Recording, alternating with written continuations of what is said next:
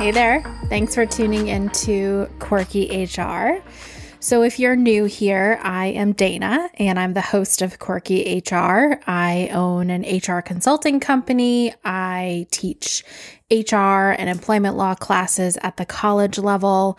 And we're going to talk about one of my favorite topics and really a good baseline topic for people who are new in human resources, new to the field, new to their career in HR. And that is the topic of employment at will. And it sometimes is used as a crutch, which we'll get into very much in depth. But before we do, I wanted to remind you that we have the Quirky HR crewneck sweatshirts. They're not polos, sweatshirts for sale over on our website. So if you go to bossconsultinghr.com/shop, you can pre-order your crewneck. Those will be up until August 10th. After that, they're going to go away and you won't be able to get them for a while. So if you want to get yours, it's so comfortable. It's like a slate gray, really comfortable, really cozy, and it has Quirky HR embroidered on the chest. And of course, every purchase goes to support the podcast and what we do here. So again, head over to bossconsultinghr.com/shop and you can get yours today. Okay, let's talk employment at will. And this is a really big topic, right? Employment at will is kind of the overarching or the underarching foundation, I guess you could say, to many of the employment relationships here in the United States.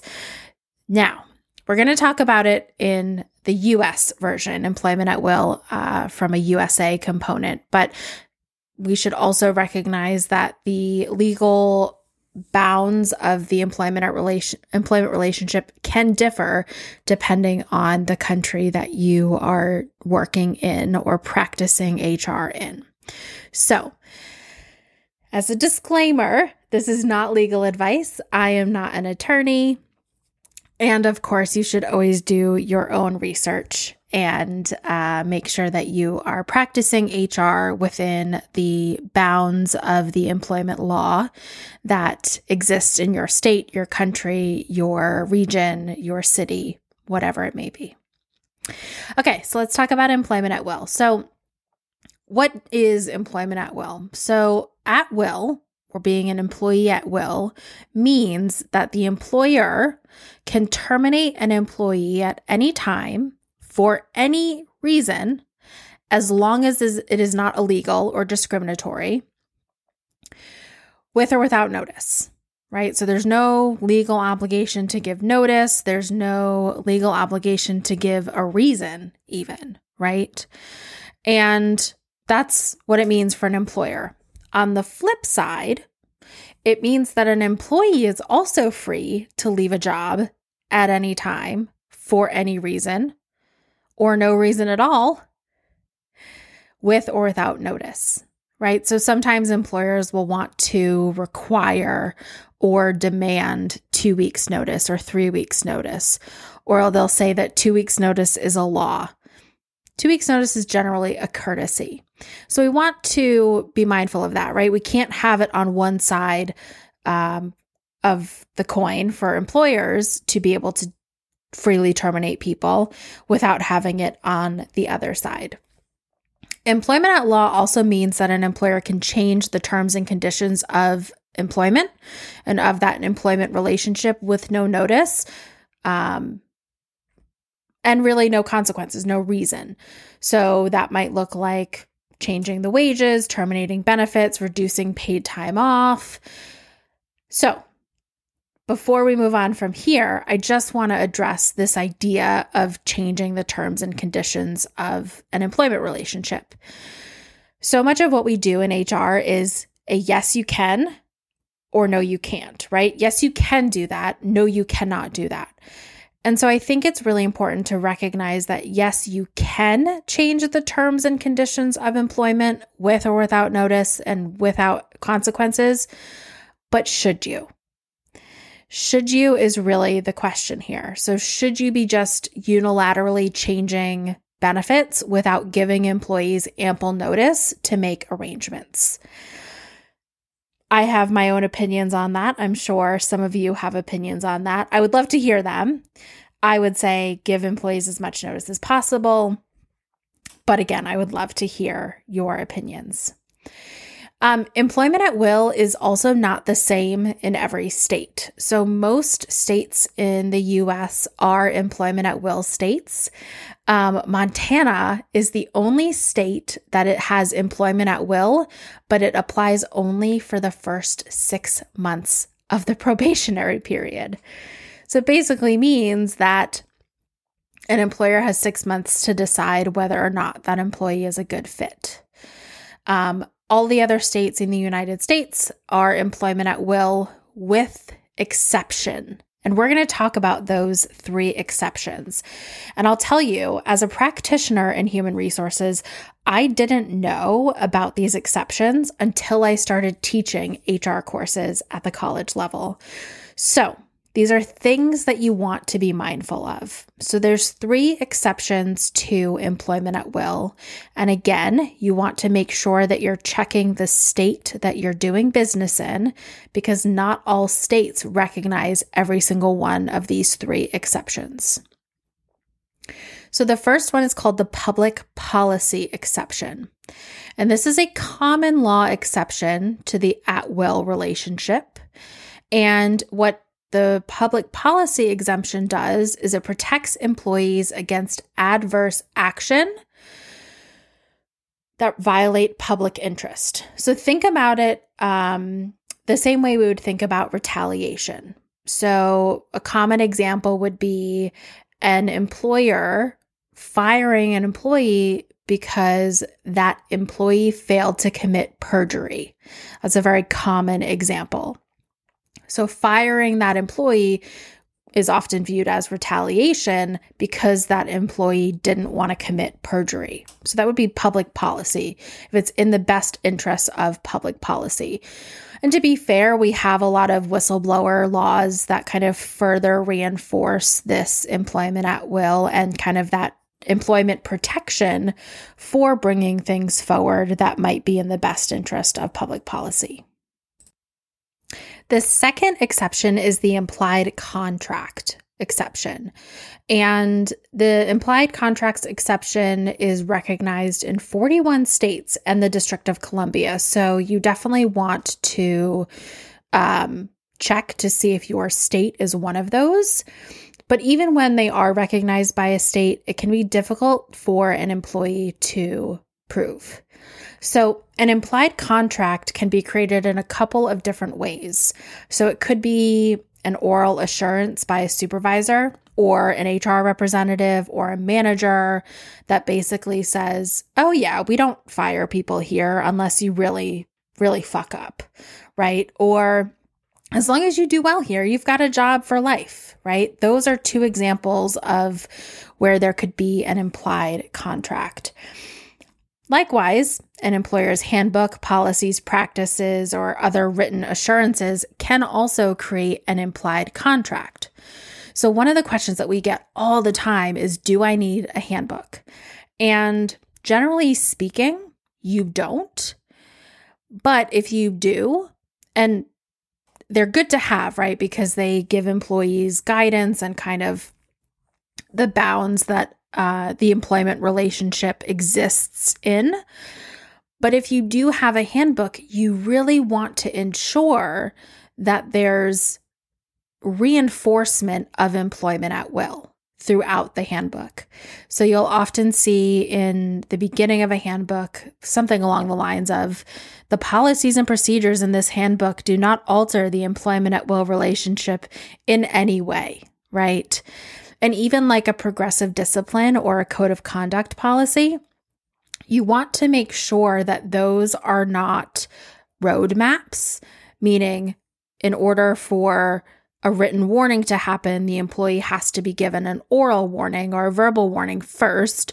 And then in order for a second warning to happen, the employee has to have that first warning first, right? You want to be able to practice management rights with progressive discipline and performance And so making sure that those policies are written in a way that do not create an implied contract with your handbook is really important. That's why it's a really good idea to have someone write your handbook for you, an attorney, an HR consultant, because you can get handbooks off of the internet. But if you don't know what you're looking for, you can get in a lot of trouble. So that is my 2 cents on that. The third exception is the implied covenant of good faith. So is there a bad faith termination that is happening? So an example of bad faith termination would be an employer firing an older employee to avoid paying retirement benefits or terminating a salesman before a large commission on completed sales is payable. So that is just an implied violation, I guess you would say, of good faith. So those are the 3 exceptions to employment at will. And again, you want to make sure that you are checking in with the state that you are doing business in to make sure that you're following the laws that your state has. So what do you do when a manager or a business owner or the president, CEO, or whoever comes to you and says, I'm going to fire Samantha, or I want to fire Samantha, and they go on to say that they're frustrated and they're just not performing well, and they show up late to work, and they often take a lot of breaks, and it just isn't working, and they want to fire them. And you in your role as HR, you say, well, hold on, we may not just want to fire them. And then their response in return is, well, it's employment at will. Can't I just fire them for any reason? Right? We want to take a step back and really assess the situation, right? So is there true policy violation happening? Right? Is it something that you would want to move the employee through the progressive discipline system on? Or, and what we're seeing more and more and more of are these performance issues that are a result or a symptom of ongoing mental health issues outside of work. So really, it's our duty as HR professionals to look into it, to really dive deep and dig deep into why is this person being terminated, or why is there push to be terminated. So I'll give you a hypothetical, right? So let's say your boss comes to you and says, I want to fire Samantha. She's not performing and she shows up late to work. I think she's drunk all the time. I can't rely on her. These performance issues just continue to happen, and I want to fire her. I would probably bet money that these performance issues have never been addressed before. So we want to look at it from an HR lens, right? So if the employee is struggling with alcohol, did they violate your policy? Did they show up to work drunk, intoxicated? Are they drinking on the job? Do you have an actual policy that prohibits it? You also want to look at, would this employee potentially be eligible for FMLA if they were to go in some type of treatment, right? Because that is some type of job protected leave. We just ran into this with an employee that was having performance issues, and it was because they were a recovering alcoholic and they had fallen off the wagon. And there was really a want to terminate. And we kind of had to dial it back to say, okay, well, they might be eligible for FMLA. And have they disclosed to you that they want to go to treatment? So again, our duty as HR is to dial it back and really assess the situation. If there is truly an employment at will relationship, or if there's other things at play here that might be affecting that situation. So a follow-up question to this is, what's the breaking point? Like, can I just never fire an employee? No, that's not the case, right? You can fire an employee. I've fired lots of people who just haven't been working out within their probationary period. So their first month, 2 months, 3 months is a common probationary period. And maybe they're just not picking up on the job, the training, and you decide that it's best to part ways at that point. So you can absolutely fire them at that point. I've actually done that, and it's been a huge relief to the employee. They were seeing themselves being unsuccessful, but they felt this obligation that they had to stay employed because of bills, childcare, whatever it may be. And so oftentimes that can be viewed as kind of a relief to the person, especially if you can tell that they're not being successful and they can tell that they're not being successful. You can clearly terminate someone if there's been a significant violation of your policy.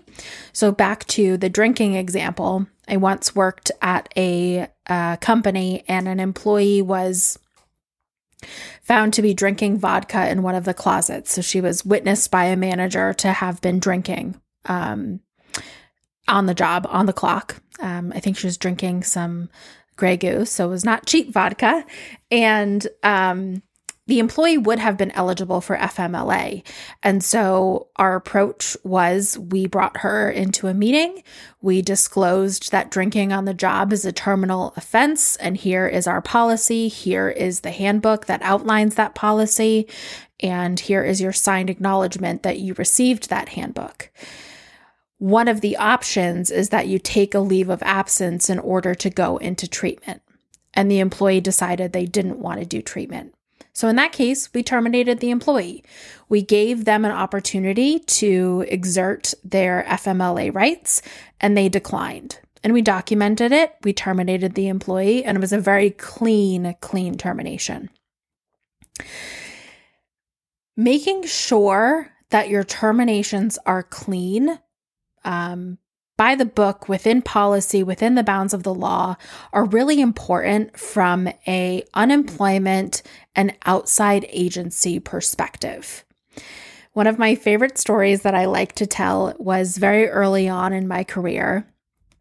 And it's a drinking story, which maybe I should be having a drink as I'm telling this story. But I worked at a company, and it was a hotel, and it was a higher end hotel. So we had lots of very expensive wine that employees had access to. And an employee was found to be drinking on the job. This is a different employee. And so we terminated him. He was new in his employment there, and he was not eligible for FMLA. He had not been there for a year. So we terminated him. This employee then went on to file for unemployment, and this is in Rhode Island. So again, unemployment laws and regulations vary depending on your state. And this was back before COVID, so they used to call employers for statements when someone filed for unemployment. So I'd gotten a call from the hearing officer, and they wanted to know why this employee was terminated. And she asked me that, and I said, well, he was found to be drinking on the job.